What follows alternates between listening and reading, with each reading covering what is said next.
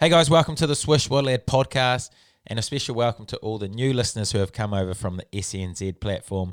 Waterlad has now partnered up with SENZ, so I'm super excited to see how this relationship develops over the next wee while. But as always, this Waterlad episode is brought to you by Swish. Super grateful to have Swish on board as the major sponsor of the podcast. And if you don't know what Swish is, it's an awesome platform where you can get a video message directly from one of your favorite sports stars. It is the perfect gift idea for any sports lover, and there's sports stars all around the world on there already.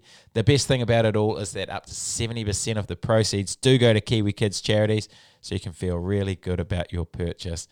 And just for being a Waterlad listener, you can get 10% off your order by using the code Waterlad with no spaces. I'll leave a link in the description, so just go click on that if you're keen to check it out.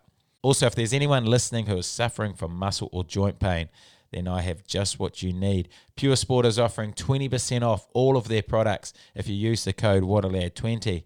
They are the most tested and trusted CBD oil in the world. Some of the biggest names in sport swear by it as it's the ideal recovery tool, or just to help you get away from the harsh effects of the constant anti-inflammatories. If you're keen to try it, head over to puresport.com or click the link in the description. And lastly, don't forget that there's still plenty of Waterlad hats and Waterlad hoodies in stock, so go get amongst those if you're keen to support. And I am very appreciative of all the support this podcast has had so far. Keep sharing, keep liking, keep subscribing. Do what you can to help this thing grow. But let's get to it. Oh. What a lad, what a lad, what a lad, what an absolute lad. What a lad, what a lad, what a lad, what an absolute lad. Oh, wow, what a lad. And I have a massive lad on for you guys today. The City of Sydney will be breathing a lot easier this week after their star player has recently signed with the Waratahs for another 2 more years. Massive news out of Sydney. But before he was a Super Rugby star, he was a beast in the UK Premiership for firstly Saracens, but even more so for London Irish. And now that he's back in Australia, I promise you, it will not be long till we see him in the gold jersey. He's a hell of a player and a hell of a lad.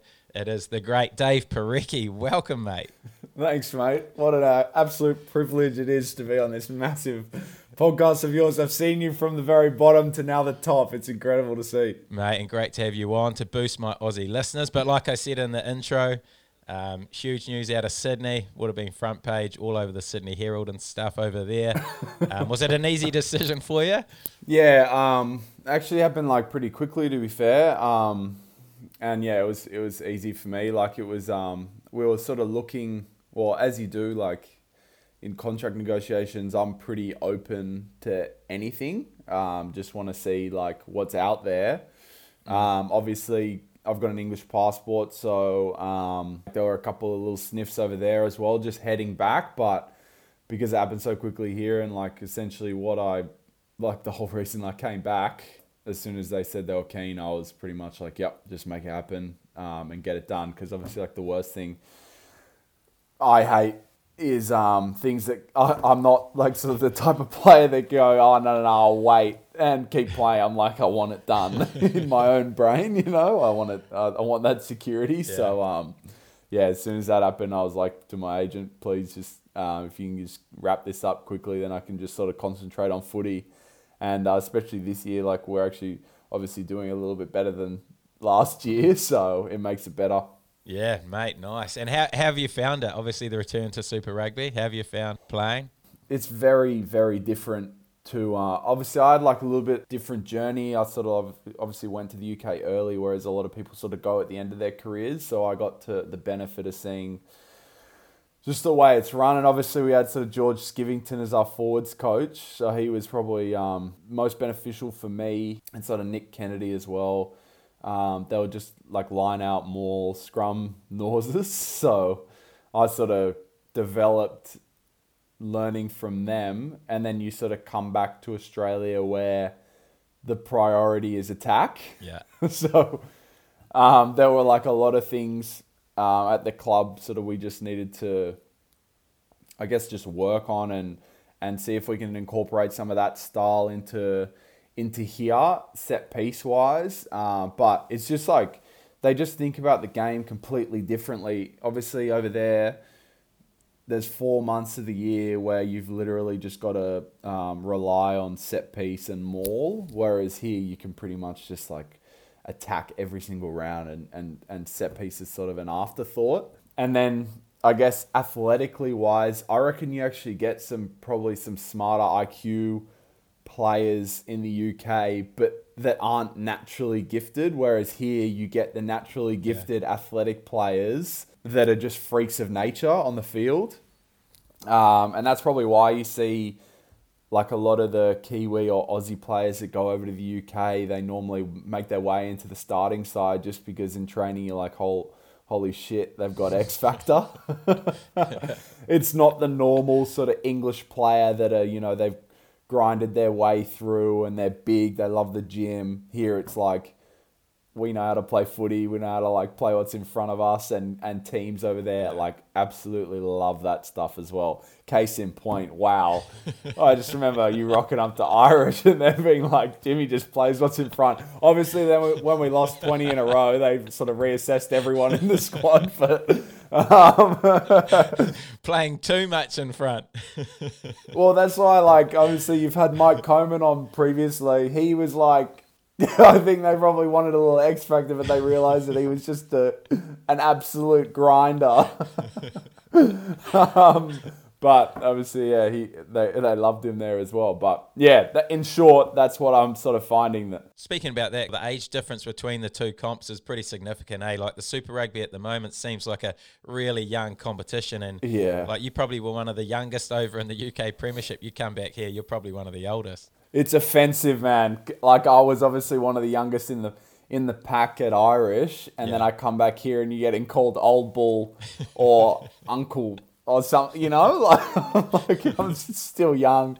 I'm 29, but then when you're like my loose head prop Angus Bell is 21 years old. Like, yeah, it's very different. So yeah, the age gap is massive, but also in the year that I sort of left to go overseas was the year that probably Super Rugby in age everyone sort of left as well. So the average age probably went from like, you know, high 20s, 30 to back then and rebuilt. And that's probably the whole story of Australian rugby the last couple of years, is that we're building towards the World Cup, and that the players that are coming through together as 21, 22-year-olds will have sort of 3 or 4 years playing with each other, which is quite good. And I guess you can sort of see it in the Tars this year from how we were last year. You know, they're so young and they got so much to learn, but all they need is sort of the right person at the helm and a couple of years together just to understand each other. And I think that's probably why we've definitely been better this year than last year. You just sort of get those combinations, you know, and they don't brush people here as easily as the UK. They're not sort of like a mercenary type club. They're very much like we stick it together and see how they go for a couple of years. Mate, and you've been a huge impact on that Waratahs side as well. And it's been awesome seeing you out there, being able to play consistent footy. Obviously, big part of your career has been, I guess, dampened by injury, plenty of injuries, the way you play. How have you found it being able to string back-to-back games together?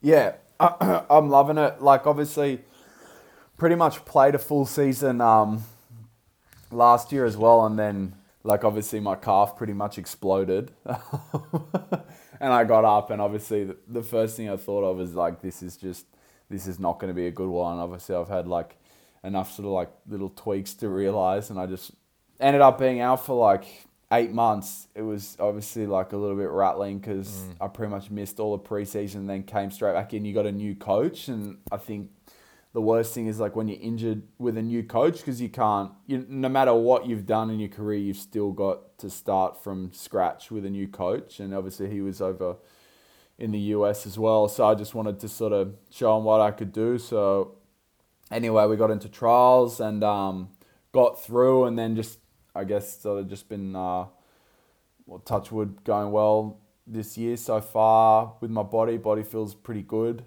And yeah, I'm loving it. Like, obviously, the more games, the merrier. It's very different to the UK where you're backing up. As you know, you probably got like 25, 30 games in that 1 year with no rest. Whereas here you've sort of been asked to play like 15-ish games. Even though it is like, your body's pretty sore after it because it's a lot quicker. Mate, it's going well. And you're in the frame for Australia. I think you've been into a few camps. How have you found that? Yeah, that's unreal. Obviously, I was sort of on the radar last year and then my calf exploded. So I don't blame them for just, putting me in the back seat. I just had to obviously get my body right. That was probably the main thing. And then got included sort of in this 3-day camp recently, which was sort of more of a sort of admin and sort of understanding team culture type thing. They didn't sort of train us hard or anything, which is good because obviously we're mid-season. It was just sort of like just get together, understand where we're going. Because I think, we finished Super Rugby and then they'll re-pick a squad for the England series. And there's only a short amount of period between that time. So it's not like a massive training camp. So the more they can sort of meet and each week sort of send you through your work-ons or, things that you're doing well is good. So I guess the best thing that they do is they just keep you in the loop. They're ongoing, so you super perform. They don't just sort of put you in a camp and then leave you be. They just continuously talk to you, and they're pretty open as well. You can ask like any questions you want about, I guess, what's going to put you in the best sort of frame to be there. Speaking about Australia, obviously Dave Rennie's come in. How have you found working with him? What's he been like? Yeah, he's pretty intense, to be fair, and pretty direct. He tells you exactly what he thinks, which is the best in my opinion. Obviously, it's a little bit different with younger players. You might have to sort of like be a bit nicer. You know what the crack is. It's like around sort of even team selection stuff. I'll use that as an example. You can't pretty much go tell a 20-year-old their shit. Whereas if you're coming on 30, you can go and be like, mate, you had a shit game. So I'm just going to... And you like appreciate the honesty. Yeah. I think he's like that regardless. So he just tells you how it is. Here's where you stand. And I've just loved, like, I guess the OCD in me, just how organized everything is. Everything sort of everything's planned really well towards something. So obviously they're planning towards this England series. Everything in that 3-day camp was just perfect leading into that. This is why we're doing what we're doing. We're not just putting up clips of England. This is why. This is why we're going to go well against them. This is the threats that they face and how do we deal with it. So everything's very, very detail driven. So I was like pretty impressed. And it's refreshing as well because he's had a lot of footy overseas in the UK, so he values a lot of that stuff as well, which is great. So does he have much of an influence on any of the Super Rugby teams? Because obviously there's been big growth in the Australian Super Rugby teams this season. Has he had much of an influence on that, or is that sort of what you just mentioned at the start about the teams being together more? Yeah, so they in the UK, when boys made England, obviously at Irish there wasn't that many people, but I still know obviously what it was like at Saracens. Yeah. You never saw any of the coaches like hanging around the club or coming in for meetings, but with the Wallabies, a lot of the coaches are pretty, they've got direct contact with the clubs because there's so many small clubs. They can afford to just travel around Australia and do that. So occasionally they're in. I think sort of Petrus Duplessis, he's probably been in the most, but you definitely see them every couple of weeks. They're coming in. Not only are they sort of checking up on the players, they're checking up on they're just going and having meetings with the coaches, and especially for our coach, he sort of picks Dave Rennie's brain a lot, which he's said outwardly in media. But an example is sort of Dave was hanging around training, I think it was a week before, like last week or the week before, and was just popping up to a couple of players and asking them, what they're working on. Are things called sort of winners block. So it's the end of training, it's things to work on. So mate, that's why you just head to the change room. You barely had anything you needed to work on. Whereas I'd be out there for 3 hours just doing everything. Mate, mine was my hip. I had to get off the field. Yeah, fair enough. Well, I remember you going out for like extra kicking sessions and then coming in and going, my hip's fucked. So I guess using that as an example, he just constantly keeping on top of things. Here's what you need to do, and what are you actually doing? Do you actually understand what your weakness is? So he's making that sort of direct contact with you as well. It's not just an easy text message. He's actually making the effort to come to the club to check in that you actually are doing the things that you're doing. Because I guess that's the biggest fear for those types of coaches, is that you all meet up in this camp. You tell them what they want to hear, and then you don't go do it. So they're just constantly keeping you on your toes. I'm here. Where are you doing it? Mate, exciting times for Australia rugby. But you did mention your OCD briefly in that last bit, but something I do want to touch on, because you are incredibly OCD, incredibly structured in your week and in your days. When did you start having that? I reckon. I guess I never went to a big school in Sydney in terms of rugby. So I had a couple shitty injuries coming through school. Didn't sort of make any of the rep teams. So came from predominantly it was a skiing school really, which obviously I came out of school 121 kilos, so I was massive. I was playing loose head prop and throwing. I was still pretty OCD, before games and that. I always clean my room. This is when I was living back at home. So I think this started growing, but then went to uni and sort of learned about nutrition. And then from then on, the process of that where, you're prepping meals and getting yourself right for training. I think something just clicked that I was I actually love this, the structure of it. Ended up losing a heap of weight and then working my way into Manly. And then from then on, I think just got worse and worse where, game day, the house had to be cleaned. So just let's go bigger and bigger. And I remember watching Ben Franks actually talk about it in his he did a documentary. He is the same thing. You just need to have the house clean. But I think mine sort of went onwards to there into my entire life, not just pre-game. I think I've always said to my wife, if I wasn't playing rugby, I'd probably be a military man, just for how structured I like everything. Yeah. I think I'm just a man of routine, man of structure, and I think it works really well. Especially as a professional footy player, you need to be organised. I'm not the type of bloke that can just sort of get away with airy-fairy is what it is. I need to have everything sort of planned out, organised. So I think that's just what works for me.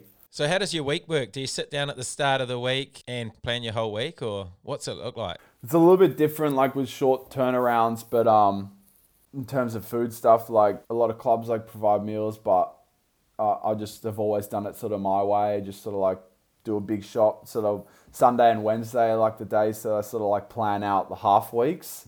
Yeah. So on Sunday, at some stage, I'll plan out the next couple of days, see what I need to do. At the moment, I was coming off, had a bit of a injury, had an infected abscess, which threw me off for about 3 or 4 weeks. So I've just been building back up from then, really. I lost a bit of weight after it was horrendous. So in a good phase right now where, try and plan out, especially my training Monday, Tuesday as massive days, and then taper towards the game at the end of the week. So it definitely chills out towards the game because I want to feel fresh, but making sure when I'm knackered on Monday, Tuesday that I get especially my gym stuff done, because I don't need to do sort of extra fitness stuff, because the training at the Waratahs and in Super Rugby in general is a lot more running based. It's funny because in the UK, they would prioritise the weights before the running sessions. They'd always say, no, we want you to maximise your weights, and then running's sort of an afterthought, training's an afterthought, as you probably know. Whereas here, it's no, we don't want you to jeopardise getting a tweak or something in the running session by doing heavy weights. So they swapped it round. So your sessions were more important. Luckily, this year we've gotten a bloke called Nick Lumley, who's come from Edinburgh, who is the trainer thought, no, we're maximizing weights. And again, could be the contributing factor to why we're like doing better this year as well. But for me, that's beautiful because 5 years I spent prioritizing that stuff and then having the field session as you're holding on and, you're just holding on and getting through it. Whereas, it sort of changed, which I didn't necessarily like because you're dropping weight, you're getting weak, and it's hard to get sessions in because you're coming off doing 6Ks or whatever in a session, you're absolutely rooted. So he's been like a massive injection for us this year, which is really good for us, I think. And like, especially some of the young kids, they don't know how much effort other teams put into the gym to get to where they need to be. Like I can see both sides. I know a 21-year-old in the UK, some of them don't even train sort of half the week so that they can keep weight on. They smash the gym, put on all this size, and then when they're sort of like 23, 24, that's when they start kicking on because they're physically able to, play that high level game physically. Whereas here is pretty savage. If they'll flog you and flog you and flog you, I'll just speaking generally in terms of Australia, flog you on the field and then come up to you and go, mate, you're light. Like, we can't play you. And then, they'll struggle to put weight on for a year or two and then they'll go, mate, see you later. And they'll start their life after rugby. So yeah, it's pretty savage. Mate, it's interesting hearing the comparison between the two hemispheres. Yeah. It's like there are obviously like massive differences, but I think it is like aligning. The more interesting thing as well was how keen the UK clubs were of Australia when I was there. They were always asking, and then they actively try and get Aussie New Zealand coaches over. As you know, like with Irish, they had Tom Coventry. Now they've got Les Kiss. The Saracens sort of had Dan Vickers, he's a kicking coach from Australia. So they're just always, and they always have these visits as well from UK to Australia or vice versa. They just constantly checking each other out. Our forwards coach now, Paulie, I actually met him in the change room at Irish because he came over to watch and observe, and he went to Sarries as well, and he sort of uses some of the stuff, especially around meetings or presentations at the TARS now. But it's funny that this year he took over and I sent him a message. I was like, mate, who would have thought when I was meeting you in the change room at Irish that you'd now be obviously my forwards coach? It was a funny moment, yeah. Mate, that is the crazy thing about rugby. It's such a small community. You'll meet someone in some place, and then a couple of years later, you'll find them other side of the world. You'll be being coached by them again, pretty much like your example. Yeah, I guess probably one of the best things I learned, I reckon, was from some of the older players that, obviously yourself, Brendan McKibben, when I was coming through young, was just try not to burn any bridges, just keep everything alive. And I think that's like worked for me in Australia because, if all they do is they reference check. So sometimes if they want to sign a player, they just send a message to a mate and go, how's Dave go or how's Jimmy go? Yeah. And they'll go, oh, what a lad in your case. And if you've burnt one bridge, it'll be that bridge that comes back and they'll go, oh mate, we actually got some negative about you. So I always just try and keep everything alive and stay in touch with everyone. Not so much on the way of like, it'll benefit me in the future, but more just, you meet a lot of lads along the way that you want to keep in touch with. And rugby is that like community where everyone sort of sticks together. Yeah, 100%. Well, I got all my contracts from players or coaches that I already knew. Like Clarkey got me over to London Irish. Ulva got me to Japan.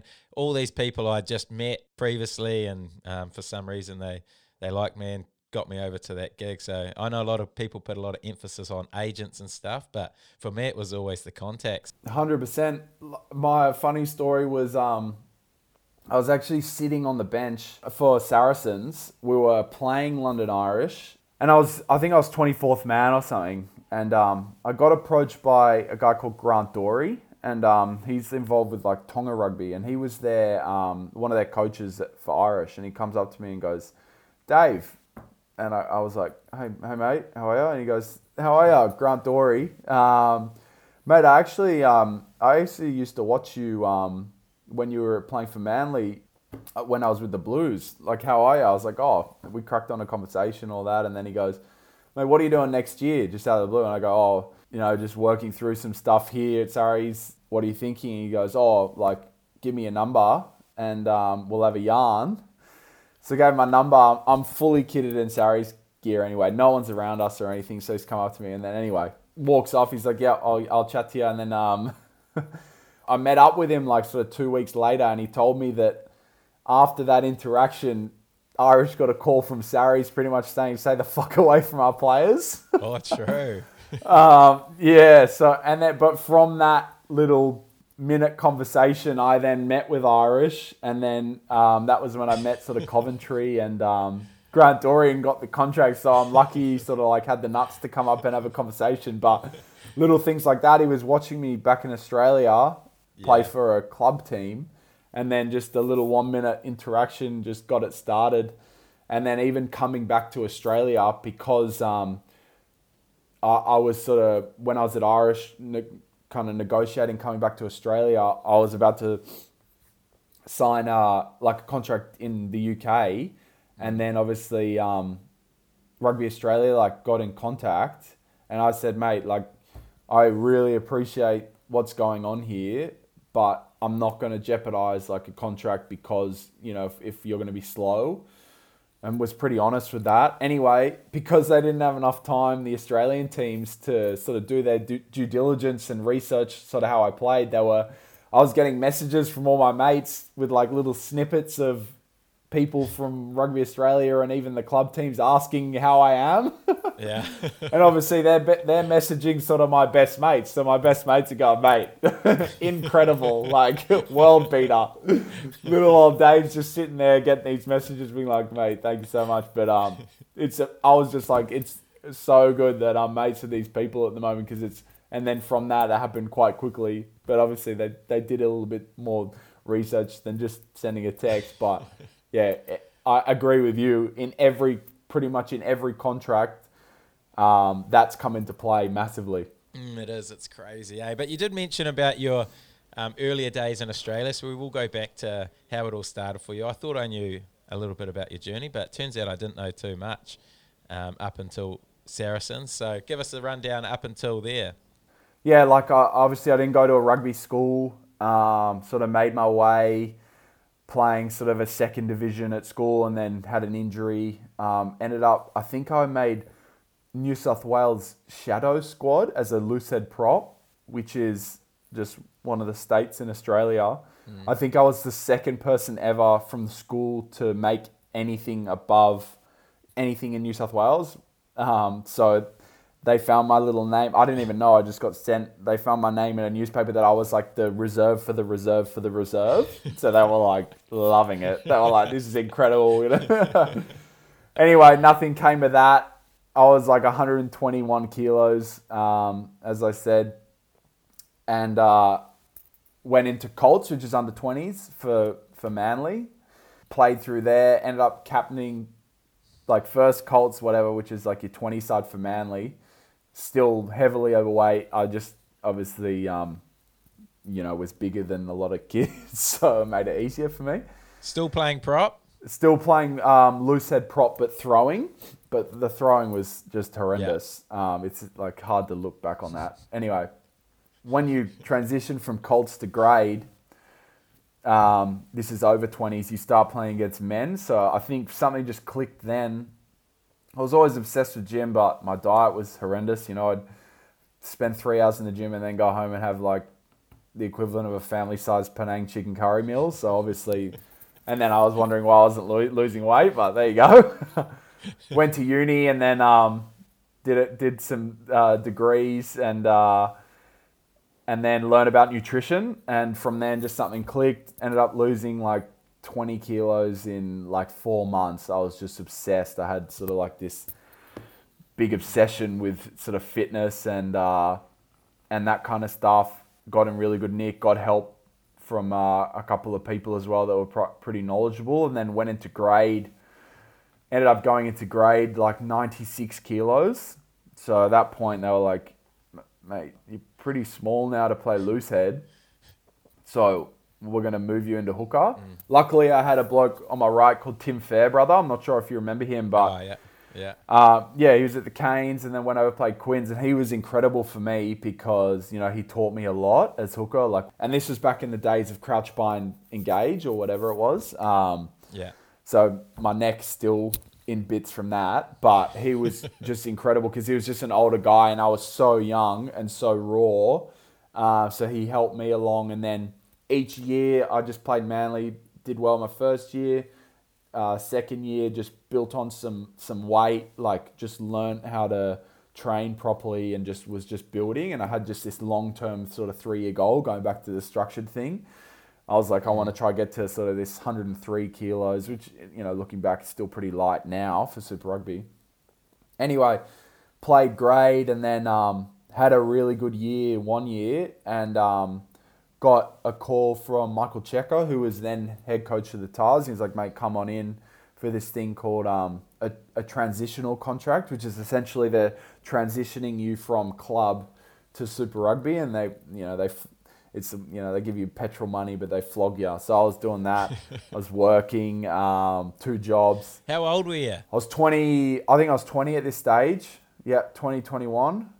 So I was going to uni, doing full-time training at the Tars and working 2 jobs. But that's just the standard thing you do anyway when you're young. Like, it was good. It filled my time. I liked it.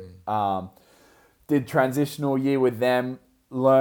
I probably learnt the most off the ex-players now, but the current players in the system. You know, I went in, the front row was Ben Robinson, Tatafu Polota-Nau and Sekope Kepu. Sekope were just played on the weekend, which was quite funny. So I was a sponge. I picked everything. I picked their brains so much about everything. I was just like a proper nose about rugby. And just listening. They also had Mario Ledesma as a scrum coach, who we didn't really click person because I was just a shy sort of kid. I kept my head down, whereas nowadays you get young kids coming into Super Rugby, they're very loud. It was very different back then. You were head down. If you spoke, you'd get put in the line, or if they didn't put you in a line verbally, they'd wait till you're on the training field and then absolutely fuck you up. So I had those lads, like had Cliffy Palu telling me about his footwork, and I was like, fucking hell, this is incredible. You look at the Tars team back then, it was essentially the Wallabies forward pack. So really good for me. Anyway, was like 4th string hooker because my set piece was just, you know, I was just working on it. It was my first year in Super Rugby. It was pretty shit house. My round the field game is pretty good though. I reckon that was my sort of point of difference. But if I understand why I never played, completely understand. Anyway, one game, 2 of the hookers, one got concussed, one got a red card. And then next week they were flying to South Africa. So I'm sitting there 4th string. Obviously the 3rd string is a shoe-in. 4th string, they haven't called me. I think we leave on Monday or something. I haven't got a call till like 9 p.m. Sunday. So they must have really gone through their options before me. Seeing if any of the loose head props could maybe throw a dart. Anyway, they ended up calling me. So I was on the next flight over to South Africa on a 2-week trip. Unluckily didn't get like the best spots. Got Johannesburg against the Lions. I didn't get on. We lost by, I think it was like, we had a pretty big loss. Set piece got annihilated that game. Didn't get on, so I was like, okay. Anyway, we go to Bloemfontein the next week. We're up by 50. 10 minutes left. So I'm like surely, like this is the one. So anyway, Ben Robinson's on the bench. And he goes, Dave, like, get up. Like, start warming up. Show him you're keen. So I am fucking busting. I'm doing Malcolms on the sideline, essentially like wind sprints, just like showing them like I'm keen, ready to go. We're up by 50. There's like 4 minutes left. I'm having a workout. I'm absolutely fucked by the time I get on. Luckily, they go, Dave, get on. I had like a 3-minute stint, went 1 from 1 in the lineouts. I'd spent the whole 14-hour plane ride learning every single line out. and then get one easy little default liner, which is great. Hit that, and then I don't know. I can't really remember much else, but it was just an awesome achievement because I'd sort of dedicated 5 years prior to that moment. You know, I didn't drink. I was just very, very committed. You know, I never went out. I was always doing extras stuff. I just worked my ass off to try and get to that point. As a lot of my close friends know, like the sort of the sacrifices I made. Anyway, come back. I'm lying on my then girlfriend's couch, jet lagged as shit, because obviously I haven't really traveled to South Africa before. Yeah. Get a message through from my agent saying, mate, Saracens are keen on a 4-month deal for you as World Cup cover, because they were losing Schalk Brits and Jamie George. So they thought they'd replace them with Dave Parecki. Mate, it must have been a good 3 minutes. Oh, it was incredible. Maybe they just... No, because I think their benefit... Going over there, I spoke with Paul Gustard, who actually got me over there, and he said pretty much it was between you and 2 other hookers. The reason you got it was you got an English passport. So I never really knew how handy that would be. So I go, yep, keen. Obviously, Tars... You know, they didn't want to borrow me or anything, which it was pretty bad how it ended that, to be honest. Like, I didn't get much comms when I left about sort of my work on, something I still sort of remember to this day. So I went over to the UK, you know, with some fire in the belly to sort of like have this longer term goal of like coming back and sort of proving them wrong, that they sort of let me go. Went to Saracens and it was completely different, mate. Like Shani, my wife now, was like, I'll just come and travel. I won't interfere, because she obviously understood that the next 4 months was going to be like massive in terms of my career. I'll just come live with you. I'll use your player's house as a base and I'll just go travel. So I was like, awesome, because not only did I have her over there with me, but also she understood. And this was like her first year. She'd never been... understood like what the rugby career was about, where, you know, it's essentially shit for what it's pretty bad for your partners, you know, the sacrifices you make, as you obviously know. So in that 4 months, they've obviously come over and gone, mate, like, we know what you can do around the field. The opportunity is here for you to stay here long term, but what we need you to do is you need you to work on your set piece. By that stage, towards the end of the Waratahs, I actually started to click about scrummaging. Something clicked. I just understood like what I needed to do. It was the throwing that was horrendous. I was self-taught, as a lot of young hookers are. You just pick up a ball and you go, that feels good, I'm going to throw it. There wasn't any specialty coaches or anyone that like technically broke down my throws. So pretty much landed at Saris. They were incredible. Their sort of motto was, we'll worry about everything off the field so you can worry about everything on the field. That was down to everything, you know. They had a podiatrist come in on days off to fix your toenails up. They put your kids in a creche.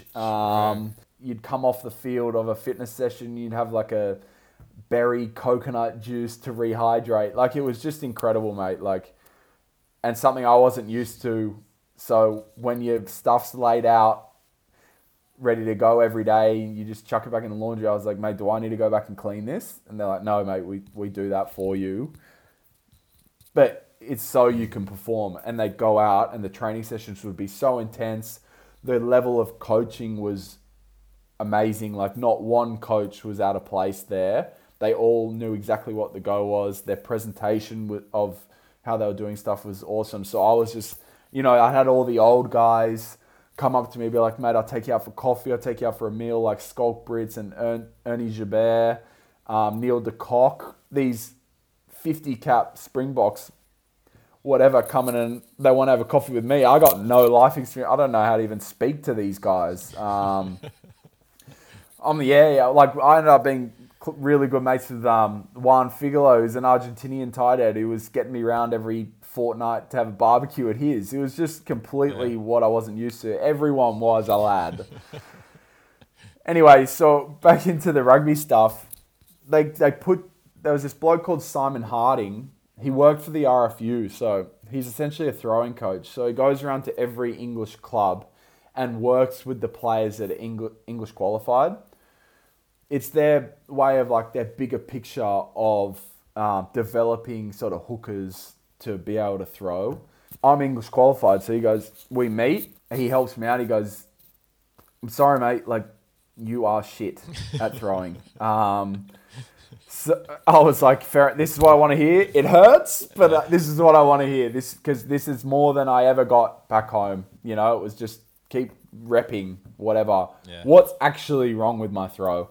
And he goes, this is what's wrong. Your hands, I don't understand. Like, what are you doing with your hands? And I go, I don't know. And anyway, he gets the ball and he goes, this is how, yeah, I don't know. He goes, this is how you're going to throw.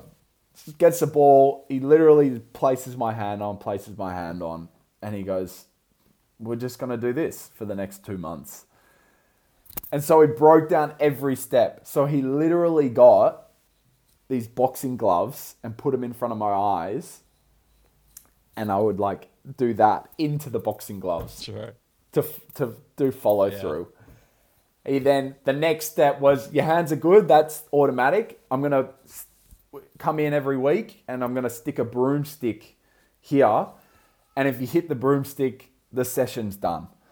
So if I drop my chest and hit the broomstick, I then miss an opportunity to work with him. So I'm like, it obviously forces you to keep your chest high. Yeah. He broke down every little thing.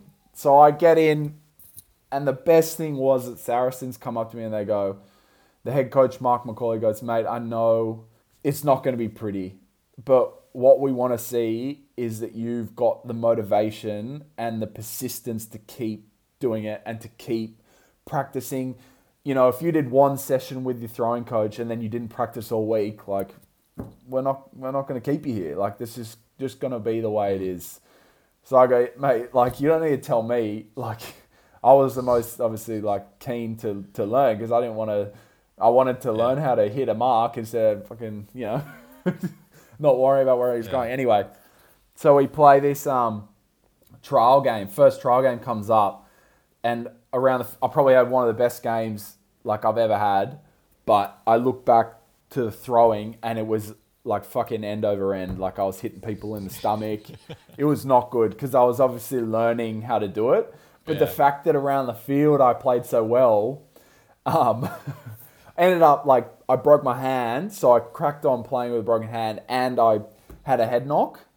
So I'm like sitting there after the game, going to the hospital, and they're like, "Mate," I'm getting calls from like the bloke who brought me over, being like, "Mate, you played so well. We're so impressed. Like we're gonna look to keep you on for the rest of the year."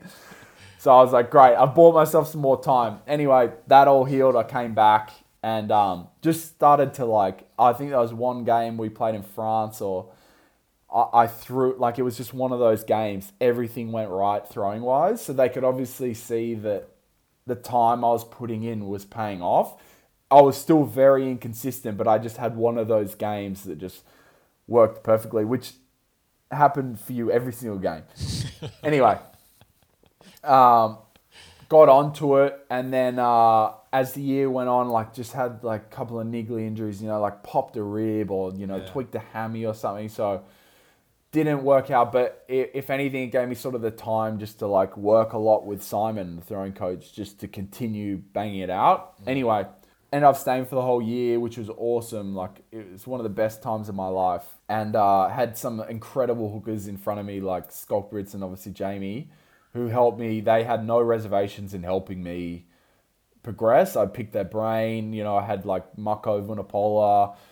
I would just ask them a lot of questions and just be a proper nose, do a lot of review stuff, and then got to the end of it, and that's when I had the conversation with Grant on the bench, because towards the end I ended up playing sort of like 4 or 5 games for them in the Prem and was 24th man for like a fair bit of them, and then had the conversation with Grant, and then so I went up to Sarries and I was like, mate, I'm just going to be, because you guys have been so good to me, I'm just going to be honest. Like, if you guys want to have a crack, like, I'm keen. But where are you taking me here? Like, because obviously you've got these 2 or 3 hookers that are incredible internationals. I'm nowhere near that. So if I stay, am I even going to play? Because I knew by that stage I was sort of 22. I needed to just play. And if I was going to throw shit, I'd throw in shit in game and learn from that. And he said, I think you're smart enough to realize like where you sit.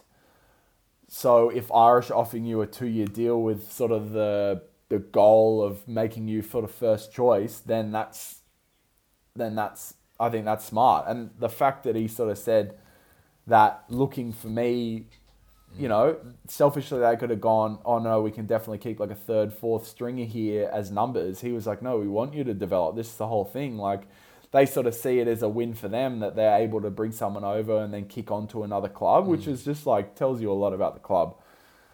Anyway, so signed with Irish and then had David Pace as their first choice there, which was, again, I've gone from having these 2 quality hookers to another quality hooker who probably didn't teach me so much technically about scrummaging or line-out, but probably just the toughness side of it.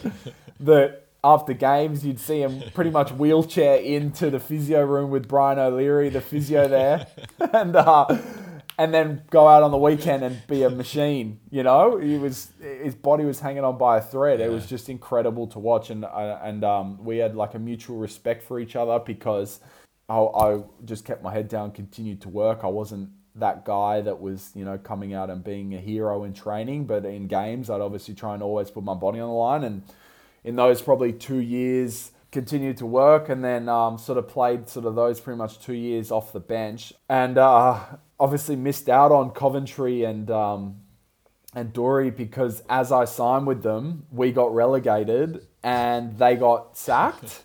So we got new coaches in the bottom league, is obviously when you came as well, the championship. What a grind. And Ben Franks in that was in there. So, you know, I got some experienced players, and looking back on it, it was actually really good for me because it was another year to develop in a you know, less competitive league, even though it's still very good. There were still some games that you're like, okay, like this is 60-0. So, you know, it took a bit of the pressure off. And then the following year, the second year, was when I sort of like started to kick on and play well, and my throwing was coming on. And then Irish saw that, and under Nick Kennedy and Skivs and that, they sort of kept me there for another 2 years. And that 2 years was the 2 years that I really started to kick on set piece wise and just sort of like play, just continued to play and develop. And Kendo was like, mate, we expect big things from you. You're going to be transitioning now into sort of like our first choice hooker because Pacey's like going to retire, or he's going to sort of like take a backward step. I was like, awesome. This is like everything's sort of trending towards this. And then had a really good 2 years. And then you'd left by then. Relegation. So the story was obviously we got relegated. We relegated, promoted, and then won the first game against Quins in front of 60,000 at a double head. So we're like, we are. Here we go. This is our year. We've done it. We've done the hard yards. And then, what, 16 straight we lost? Oh, my God. And then that's when the coaches sort of came back in. We got Brendan Venter in. And I remember there was like, mate, it was like round 8. There's 24 rounds. And he's come into a meeting and he's gone, lads, we're relegated. There's nothing we can fucking do about it. We're like 8 games in, you know? We're not even last, I don't think. And he's just already foreseen that this team's going to be shit. We're relegated. We're not going to be good. So at least we can have a fucking crack. We can take some scalps along the way. So I remember he had like these hats next to like the rounds on the wall that like we took the Quins, you know, and then obviously it went a bit downhill from there. That we was lost every single game. So we got relegated again.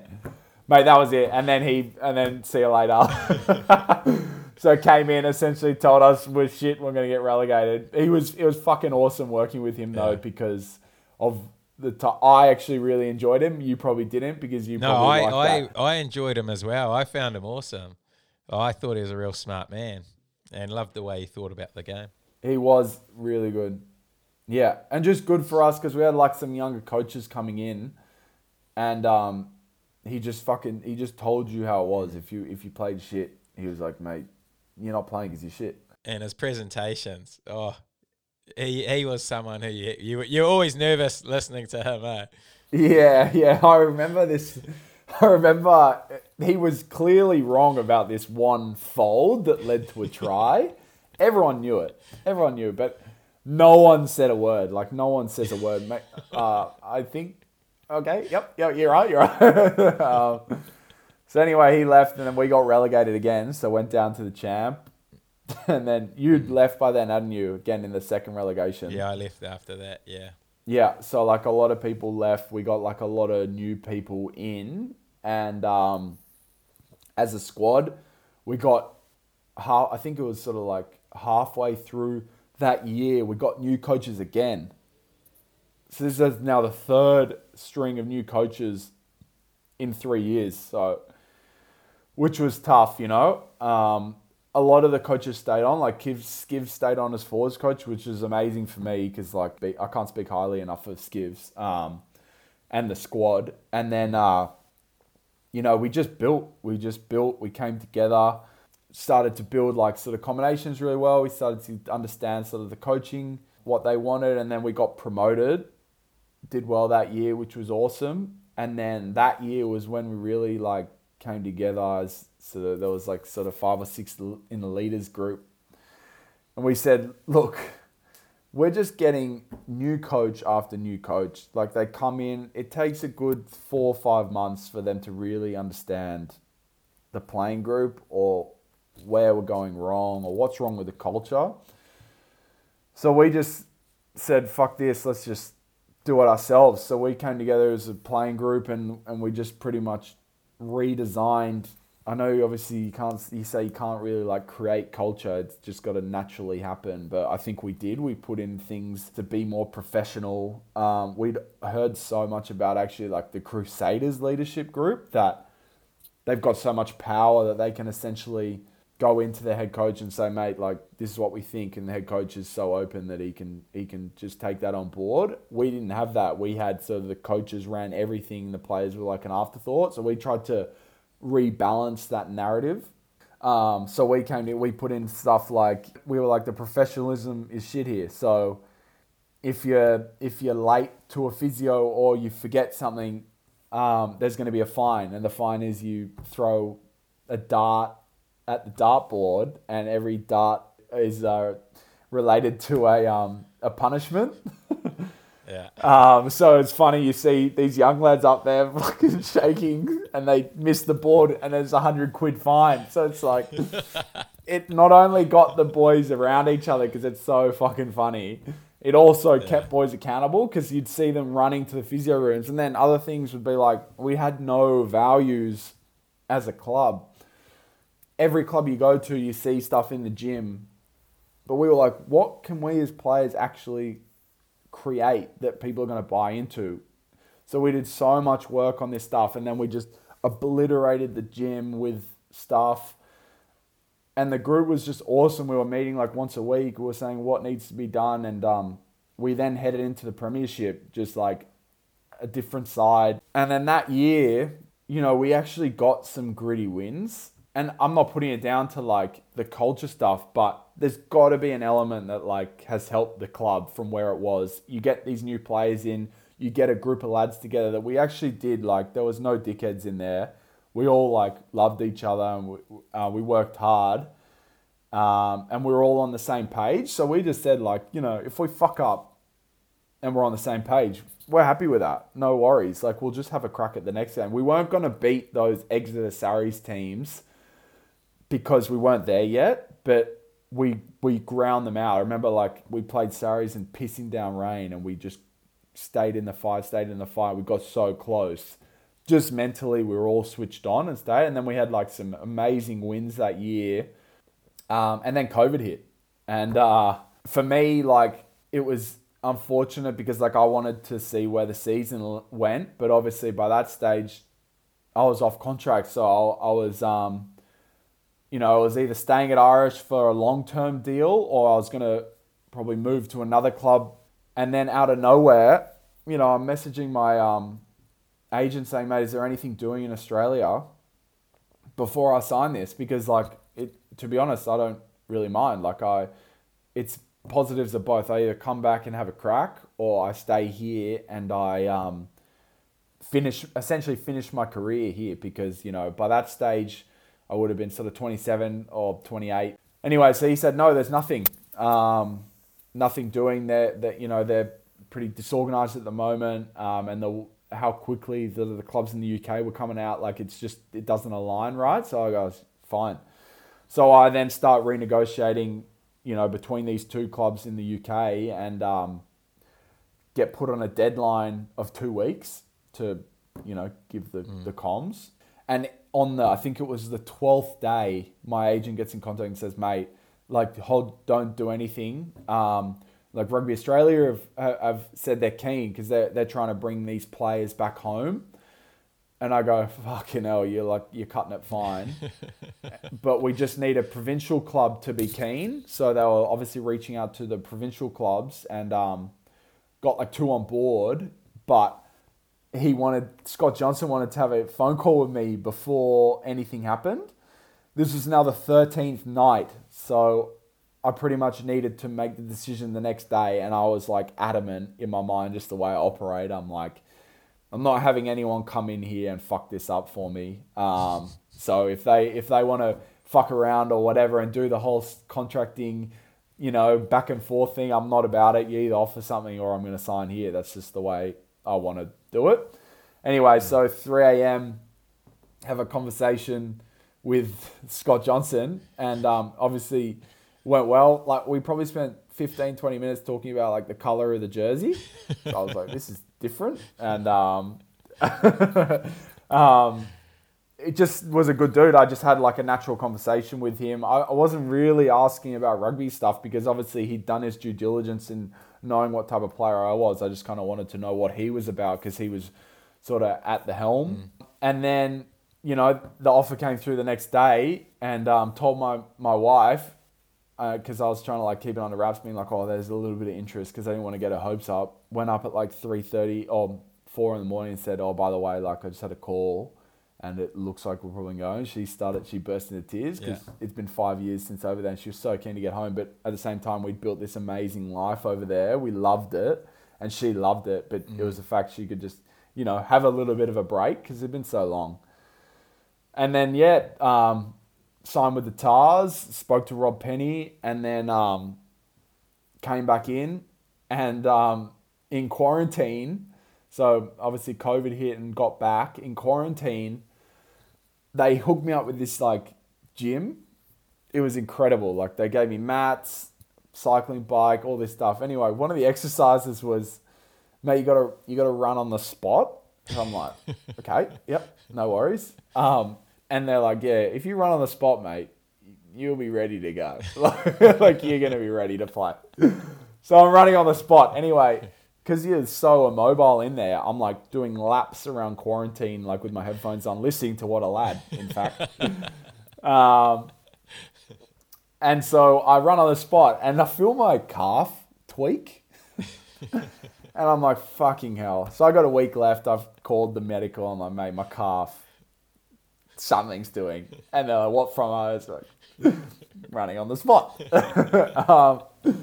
Anyway, get out of it, and it's gotten better, which is good. And they put me through like a little flush run, and then they go, mate, like, this round 1 tomorrow, so don't worry about that. We'll train you for a week and then look to get you involved round 3. So train, and then get named on the bench round 3, first game, and then we go out for Monday training. Everyone's come up to me, congrats, man. Like, they don't know me or anything. Like, well done, this is awesome. And first drill, I backpedal, and I just feel my calf tweak.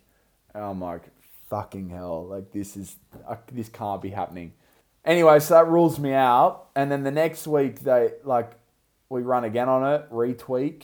And then the following week after that, run again on it, retweak. Oh. And then they go, mate, you're done for the seat. So it's just like, I'm just there like, is this a fucking nightmare? Like, I've obviously come back in my first season. I'm now just missing the season because I've got a weak calf that's just continuing to re-tear. Shambles. Anyway, that season goes on. We actually do quite well. And then obviously make my way back in, and then in the following year, my calf's fine. Ended up like actually getting 2 games in this Rugby Australia select team where they played Argentina, because obviously they'd sort of brought me back. They wanted to see what I was about. So it was good to actually just get on and be like, I'm fine. My calves are fine now. And then we cracked on with the TARS, and then eventually sort of started. I played pretty hefty minutes. And then it was the second last game against the Highlanders away. And I was in a scrum and went to hook the ball, and the scrum collapsed at the same time. And my calf, like I just felt like my calf explode. Oh, true. So I'm like feeling down my calf, and like nothing's switching on. So I'm like, oh fuck, what have I done here? So I'm obviously like pretty upset because I know like I've done something horrendous. So come off, by that stage I'd already made like a sort of Wallaby camp, and the team was getting picked the next week for all the travel stuff. So in my mind I was like, I'm in for a shot at it, but this is going to fuck me up. So I didn't know how severe it was, and then, did scans, and they were like, mate, essentially we've never seen this. The physios that I was dealing with had never seen this thing. It's called aponeurosis, which is essentially you got your 2 calves, your gastrocnemius. I'd separated those calves from each other. So they were like, you can't surgically operate on this because it's connective tissue. So you're just going to have to wait. And so we waited. I was like, mate, I was at the pool at like 8 p.m. Clovelly. Clovelly is just a speech around the corner from me. All the Sydney siders would know it, the millions that are listening. I was down there like night just trying to get this fluid out. My calf was like the size of my quad, essentially. It was just so much fluid from like just this trauma. It's a big calf. Yeah. And yeah. Anyway, got a couple like weeks, months down the track, and it just wasn't improving. I could barely walk. I was like off feet for 2 weeks, pretty much not being able to walk, which is just horrendous. By this stage, my missus was in the early stage of her pregnancy. So again, going back to how hard it is for partners, I was on the couch while she was battling through her first trimester, which was so difficult for me. The blessing was that I missed all that stuff so I could be there for, the start and that journey, which was amazing. Anyway, we went and got scans because I'm like, this is just not working. I need to do more here. So I was in contact with like my Irish physios, being like, mate, have you ever heard of this? What can I do? Just anyone I could contact to like get their sort of head around it. I was like sort of sending scans off, like reports. And then they go, oh, have you tried aspirating it? Which is essentially they just stick a needle in and get all the fluid out. So I was like, yep, whatever, like let's try that. So I went in, sort of spoke to the physio. I was like, can we just try this? Next day, booked me in, took it out. After that, probably got like 50% motion back. I could feel it in the pool, like went straight to the pool after, just magically got rid of all the blood. They took about 8 mil of blood. I remember seeing this tube of just blood that was just stuck in this pocket. At this stage, it's like a couple months down the track, I'm getting sort of the Wallabies guys coming in, checking up on me. Anyway, it actually starts to progress, but as you know, with calves, if you're off your calf for so long, your Achilles then starts to flare up. So whilst my calf was healing, even though it was weak, my Achilles then flared up. So I got the Wallabies physio coming in. This is right before the spring tour. And he's like, this is just your test for you. We're just going to see how it is. And I go, okay, that's fine. And I was telling my physios, because I was trying to push ahead of schedule, I was like, mate, can you just please let me like just have a crack at this? If I do damage, I'll cop that. I'll be the one to be responsible for that. But I need to have a crack to see if this is going to work. Anyway, get run by the physio, and I was in fucking like agony in my Achilles. He could obviously see I was limping, but I was just like, I'm just going to do this. I'm just going to have a crack. Gets off. He's like, mate, like, like this is not right. You need to like just get this right now for next season. And obviously it's pretty disappointing, but I knew what the goal was. It was well before. So anyway, weirdest story was new coach comes in, DC, Darren Coleman, and he gets us doing these like hard yakka sort of Saturday morning sessions where we just go off site, you know, you pick a beach, just old school, like just love it. Like it's good. Obviously you miss out on like Saturday off, but it was for the bigger picture of where we needed to be because we had a horrendous season for the Tars. So he's just rebuilding culture. Anyway, so like I couldn't do a lot of it. Anyway, I got close and they go, oh, you guys need to do this session because this is what we built. This is what I love. Like, and it's like a surfboat kind of rowing stuff. So you like run out from the beach to this boat. Meanwhile, my calf's still hanging on for dear life. Anyway, I just go, fuck it. What's the worst that can happen, you know? Looking back, a lot of bad things could happen. But so do the session, I'm running down the sand into the water. And it's that run that they didn't account for, that there is actually a bit of movement for my calf, you know, unstable ground. Anyway, so do the session is so good, man. Like the bonding we had, like it was so fun. It was like 5 a.m. in the morning, so like the sun's coming up, beautiful. Anyway, the next day there's like the Monday, 3 or 4 of us that we were like, mate, there's something, like my foot is bled up because like we've just been running on sand. And I'm like, fuck, like I should have just said no. I should have just, because they gave us the option to, and I was like, no, I want to do it. And I should have just said no. On Monday couldn't train, and then Tuesday didn't train, had Wednesday off, came in on Thursday, they're ready, and out of nowhere, like my Achilles pain just vanished. It was almost like, it was like this magic trick of running on sand that switched this Achilles on. I don't know why, but from then, all the rehab, I just flew through the rehab. I got no Achilles pain, like my strength was coming back, and then missed pretty much all the preseason, but would do these hard yakka sessions, you know, you do boxing or whatever. And then a week before the season start, my wife gave birth to my baby, so I missed like a trial, and then just came back, played one trial game for match fitness, and then he was like, we think you've done enough for like sort of 40, 50 minutes against Fiji draw, which you saw highlights of them against the Rebels the week before, and they're scoring 100-meter tries. I've been out for 8 months. I've done like a 30-minute game against club teams. So I'm like, no, I'm very keen for this. Even though I was very keen. Yeah. I was just more like, how am I going to get fit? Luckily, I had the S&C go, mate, I'm going to get you fit in 2 weeks. I'm going to flog you. And then from then on, just been really, I guess that last sort of really big injury was probably one of my worst in terms of like mentally, and I'm like quite mentally strong. It just sort of woke me up this year to be like, what are you not doing that A, you used to do when you were fine, or B, you could do more of now to put yourself in the position to not break down when it counts. You know, you're not playing anywhere near the amount of games or minutes that you played in England.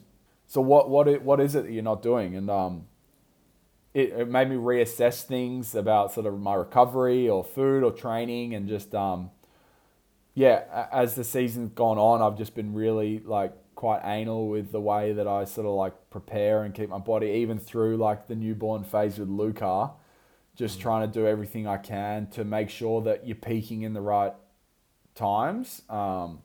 Whether or not that's helped or made a difference, I don't know, but touch wood so far, like I've had obviously a couple little niggles as you do through a season, but we'll just see how it goes. Really, I can only just continue to crack on. So, mate, that is essentially my rugby story.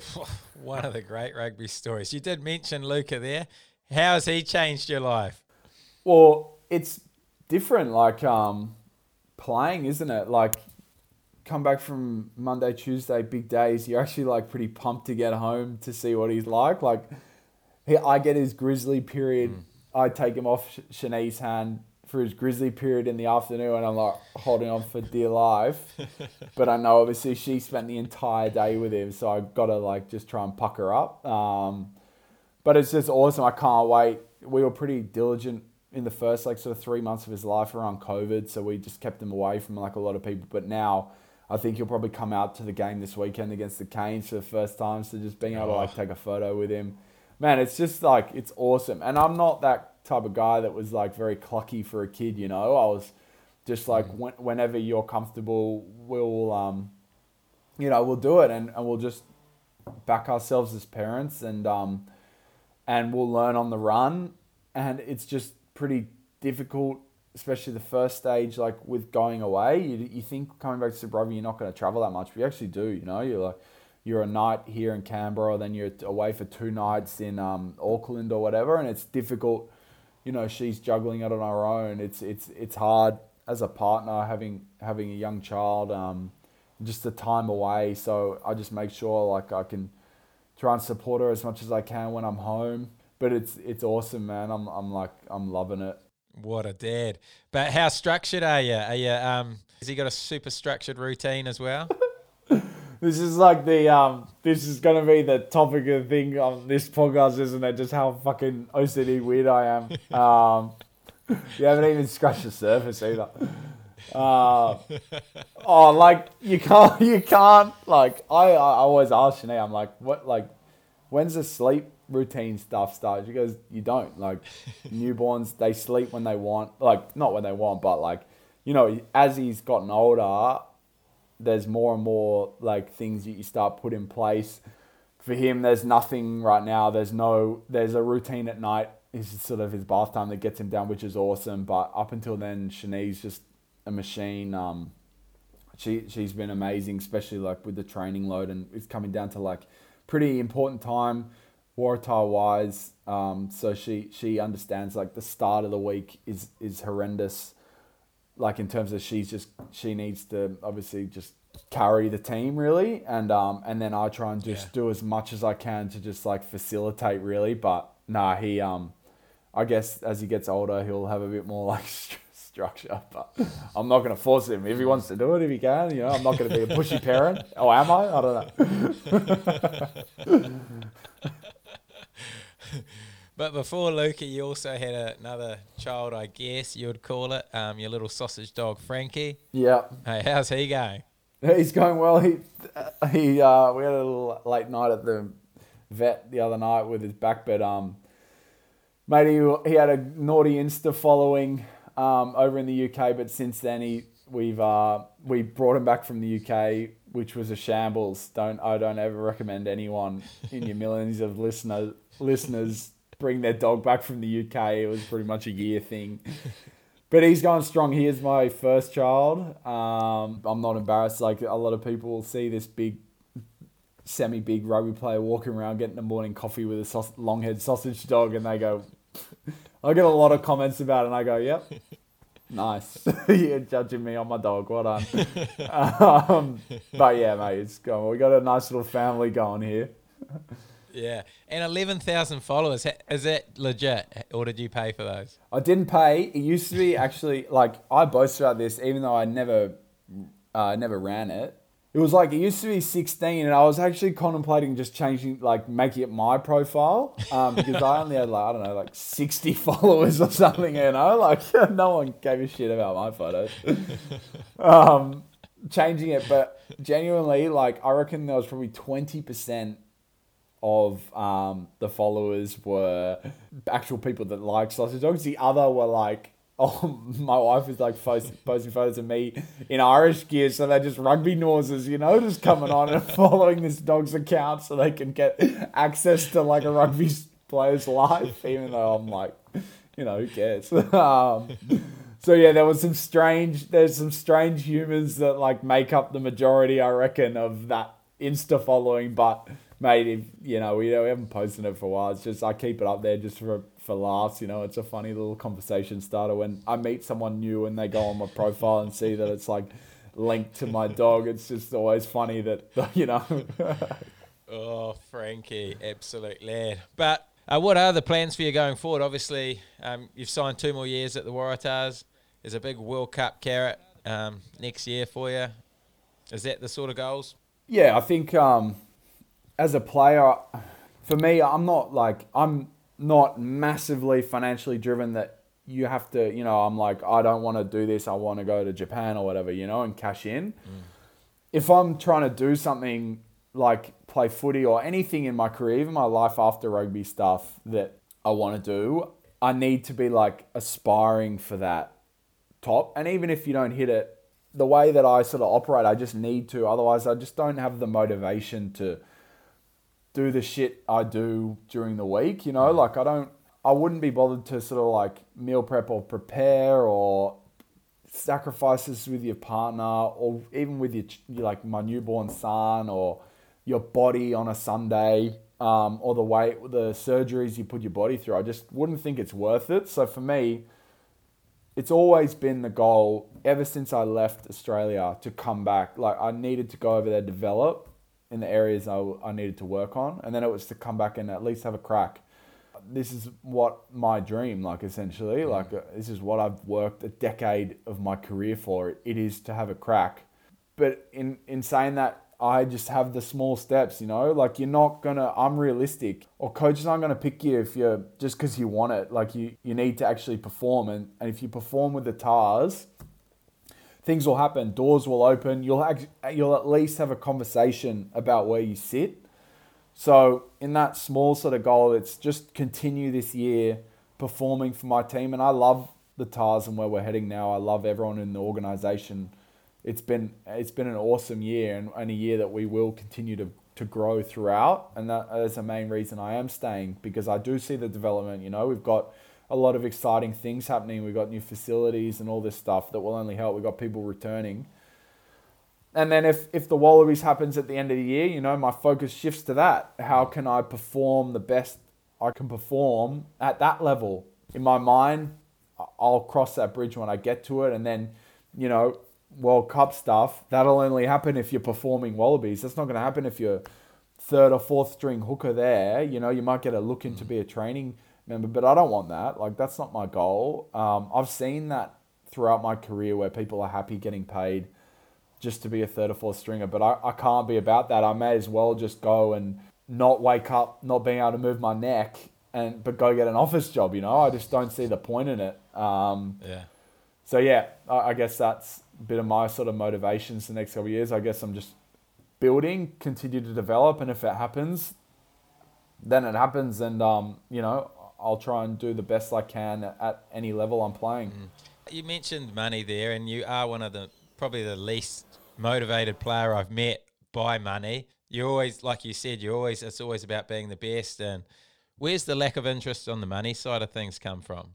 Oh, don't get me wrong. Obviously, you know, if they're offering you a bag of Skittles and a can of Coke, like, you're going to say no thanks. But I guess I'm probably just like confident that if I can put my mind to something, I'll be okay. So even sort of like life after rugby stuff, you know, like if rugby doesn't pan out in the next couple of years the way that I sort of envisioned, then I'll have a crack at something else. And I'm confident that the work that I'll put into something, I'll reap the benefits. And, you know, if that's financially, then so be it. If that's the actually driving towards something in life in terms of like a journey through another business, then that's something that I always look towards. Like I want to be involved in something that's actually got a purpose. I think or got a goal to work towards. I find that like the most intriguing thing, I reckon, or the most motivating thing. You're actually working towards something as a team. And so, which is why I'm so excited about the Waratah stuff. Like, again, this for me is like my long-term goal ever since I started rugby. So why would I say, oh no, I'm not getting paid enough, when 20 years down the track, you know, I'm going to look back and be like, you should have just fucking had a crack and you could have done something like with your career. You could have reached the pinnacle, and what, like 50 grand or 100 grand, like stopped you from doing that. I think I'll be probably like quite embarrassed with myself if that's the case. There's that case, and then there's people that are getting offered $2 million a year to go play in Japan, and that's life-changing money, you know. You can, but I'm not at that stage, you know. I'm not that type of player that, well, yeah, I think you were probably more where you're sitting now, even retired, or closer to that than me. But yeah, so, you know, that I guess that's my sort of train of thought with that. Yeah, I like it. It's a cool mindset. And you did mention a little bit about life after footy. Have you got anything in particular you're thinking you're going to go down? Yeah, I think we've sort of like discussions in the past. Like I was pretty proactive in the UK. They're massive on their life after rugby stuff. So I ended up just doing a diploma in sort of financial trading, and then undertaking currently, it's called like CFA, which is to become like a chartered financial analyst. So yeah, like it's a lot. It sounds nice, but it's a lot Sounds of very it's a nice. hell of a lot of work, especially juggling professional rugby. So I'm struggling with it at the moment, but just making sure like I'm working towards something. And then I think sort of the next like year or two, now that COVID's chilled out, I'll start doing some sort of work experience stuff in that financial sector. So again, if any of the millions are in that, reach out to me, keen. I'm also like on the Rupa rep here, so I'm also pretty like keen on lads here that aren't exposed to it to just do something outside of footy and just trying to get a few things going with that, because I know I've seen it both hands. I've seen people come out and be incredible post rugby, or the other way where they finished and they're like, they're fucked. They've got nothing ready to go, and just like what it does for your life as well, like your balance in your life, I think is because obviously I was so narrow minded with just rugby, and then a lot of things happened that, I started doing a lot of things outside of footy that it actually helped my rugby because I wouldn't go home and dwell on things. I just, it really helped me. So I'm actually excited for like life after rugby stuff, but at the moment I've got like a big 2-3 years ahead to achieve something I've been working towards for a decade, and we'll see where that goes. Mate, no wonder you're not worried about the money side of things with rugby. You're trading, making millions every single day. No. You just do courses and then too afraid to dip your toe in. So it's good. Oh, but what a story and what a lad. As always, we have gone to our Instagram for some questions. We have had a few come in for you, as always. Here we go. First one. How are you always the best trainer on a Tuesday? I noticed this too, actually. I'm definitely... that's something I reckon once I hit 23, I stopped doing that. It was more survival mode on a Tuesday, really. So that's definitely not me. Okay, next one. Can you please stop sending me to overpriced sushi? I also experienced this with you as well. This is a common trend. As you know, there's a couple things in my life that I value very highly, and sushi's one of them. So anywhere I'm at, I Google best sushi near me. I give a shit about price. I just want the best. So yeah, there's a funny story. One of the ACAD lads here asked me, because obviously they found out I'm not only a coffee fiend, but a sushi fiend. They asked me, oh yeah, where do you go? I go, this incredible place just here. So all three of them go, sit down, and they go there normally, they're normally used to like these dollar rolls or whatever. They sit down, it's like $15 for this massive like set. So they all have a skull of glasses of water and walk out. Oh, classic. I think you sent me to a few of those in London too. Okay, next one. Ask him why he's never been to a social in his life. I'm very much like a time and like it's the right time, like if we got a game, like I can't mentally back up from big nights. So if we're going out for a couple casuals, talk shit, have some good food, I'm a massive fan of that. If we're going out to Hamburger nightclub, I just know myself well enough. I just go, see you guys, I'm out, and they go, where you going? I go, I'm not fucking going out to that. I'm just honest enough to say it. But time and place is good. We have some crackers. For example, like we went away on a camping trip with the Tars. Perfect, You can't kick on to a nightclub there, so you just got to be around each other. I'm more for sort of like the social side of a social as opposed to the kicking on and you're not remembering the night. That's just not for me, mate. Fair enough, mate. I'm with you there. Okay. Do you think his body will survive another 2 years? So far it's been going all right. Touch wood, but yeah, mate, I'll be right. By then I'll be a couple more years, so I'm only 29 at the moment. So another 2 more years gets me to sort of 31. So even by that stage, mate, I'm still you've seen a couple of hookers overseas that are going to like 35, 36. So we'll just see just keep going year to year as I have, and just keep reassessing things and how I'm feeling as I crack on. Love that. Okay, next one. This is an interesting one. I'll be surprised if the answer is no. Have you ever lost a collision? Yes, I definitely have. The thing is, in the UK, everyone runs straight, so it's very easy to make collisions. Here, you're going for a shot again. I think it was the Canes. You can probably find the clip. The Canes ran like just a normal, I think it was like off 9 off 10 shape, and I'm like square in front of this guy, so I'm like, I'm gonna melt this bloke. They're just so athletic in New Zealand. A little bit of footwork, so I've committed to a tackle. He's completely stepped me and run like, I think he's run like 40 meters. We played the Canes, 40 meters to score a try. So I'm like lying on the ground just watching him run away. That's the difference. You can't. It's harder here because everyone, no matter what, are just so much more athletic and they play with such more space. So it's just a lot harder to make those collisions. Where in the UK, you're in the mud. You're playing between the 15s, so it's a lot easier to just plant your feet and make a dominant shot. Yeah. Okay, last question. This has been one of the great podcasts, but we'll always love to finish with some advice. What's the best piece of advice you have for a Woodlad listener? Oh, I guess from my experience as a young fella, I've actually had like a couple of people like reach out to me saying that, you know, they haven't sort of made teams. What should they do? What's the advice? I've had a couple of people like early 20s say like, what do you reckon? I'm not getting any love from super clubs. I would probably just say persistence is everything. You can always make it work. You know, you don't have to be getting paid solely rugby to keep your rugby career going. I think that's like, people see a lot of I'm either a rugby player or I'm not. You can do both whilst staying on task of trying to be a rugby player to eventually get that contract that financially you can support yourself.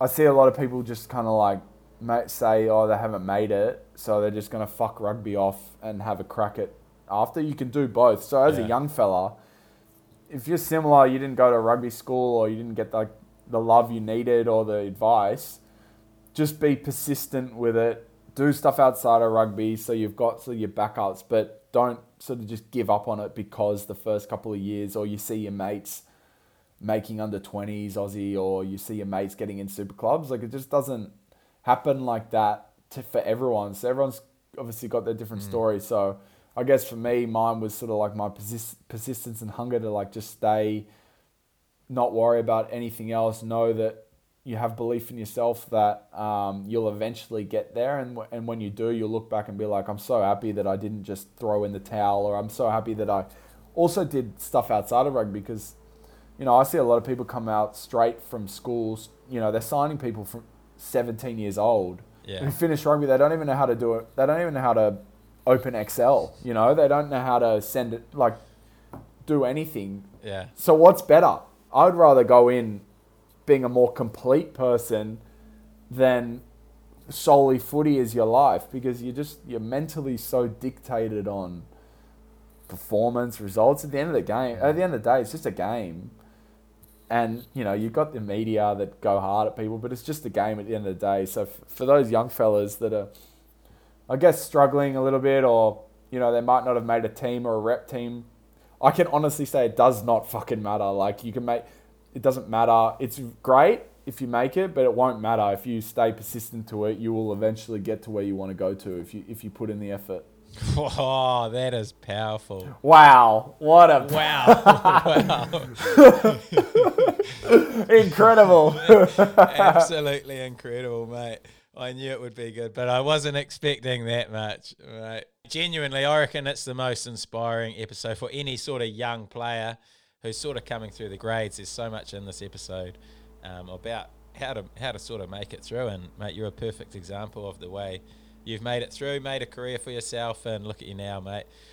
Loving watching you play for the Tars, and excited to see you in that gold jersey, which, injury dependent, I'm sure is going to happen very shortly. But we'll see, mate. like you say, one step at a time, and good luck for the Tars for the rest of the season. And, mate, it's been awesome having you on. What a lad, because what a lad you are.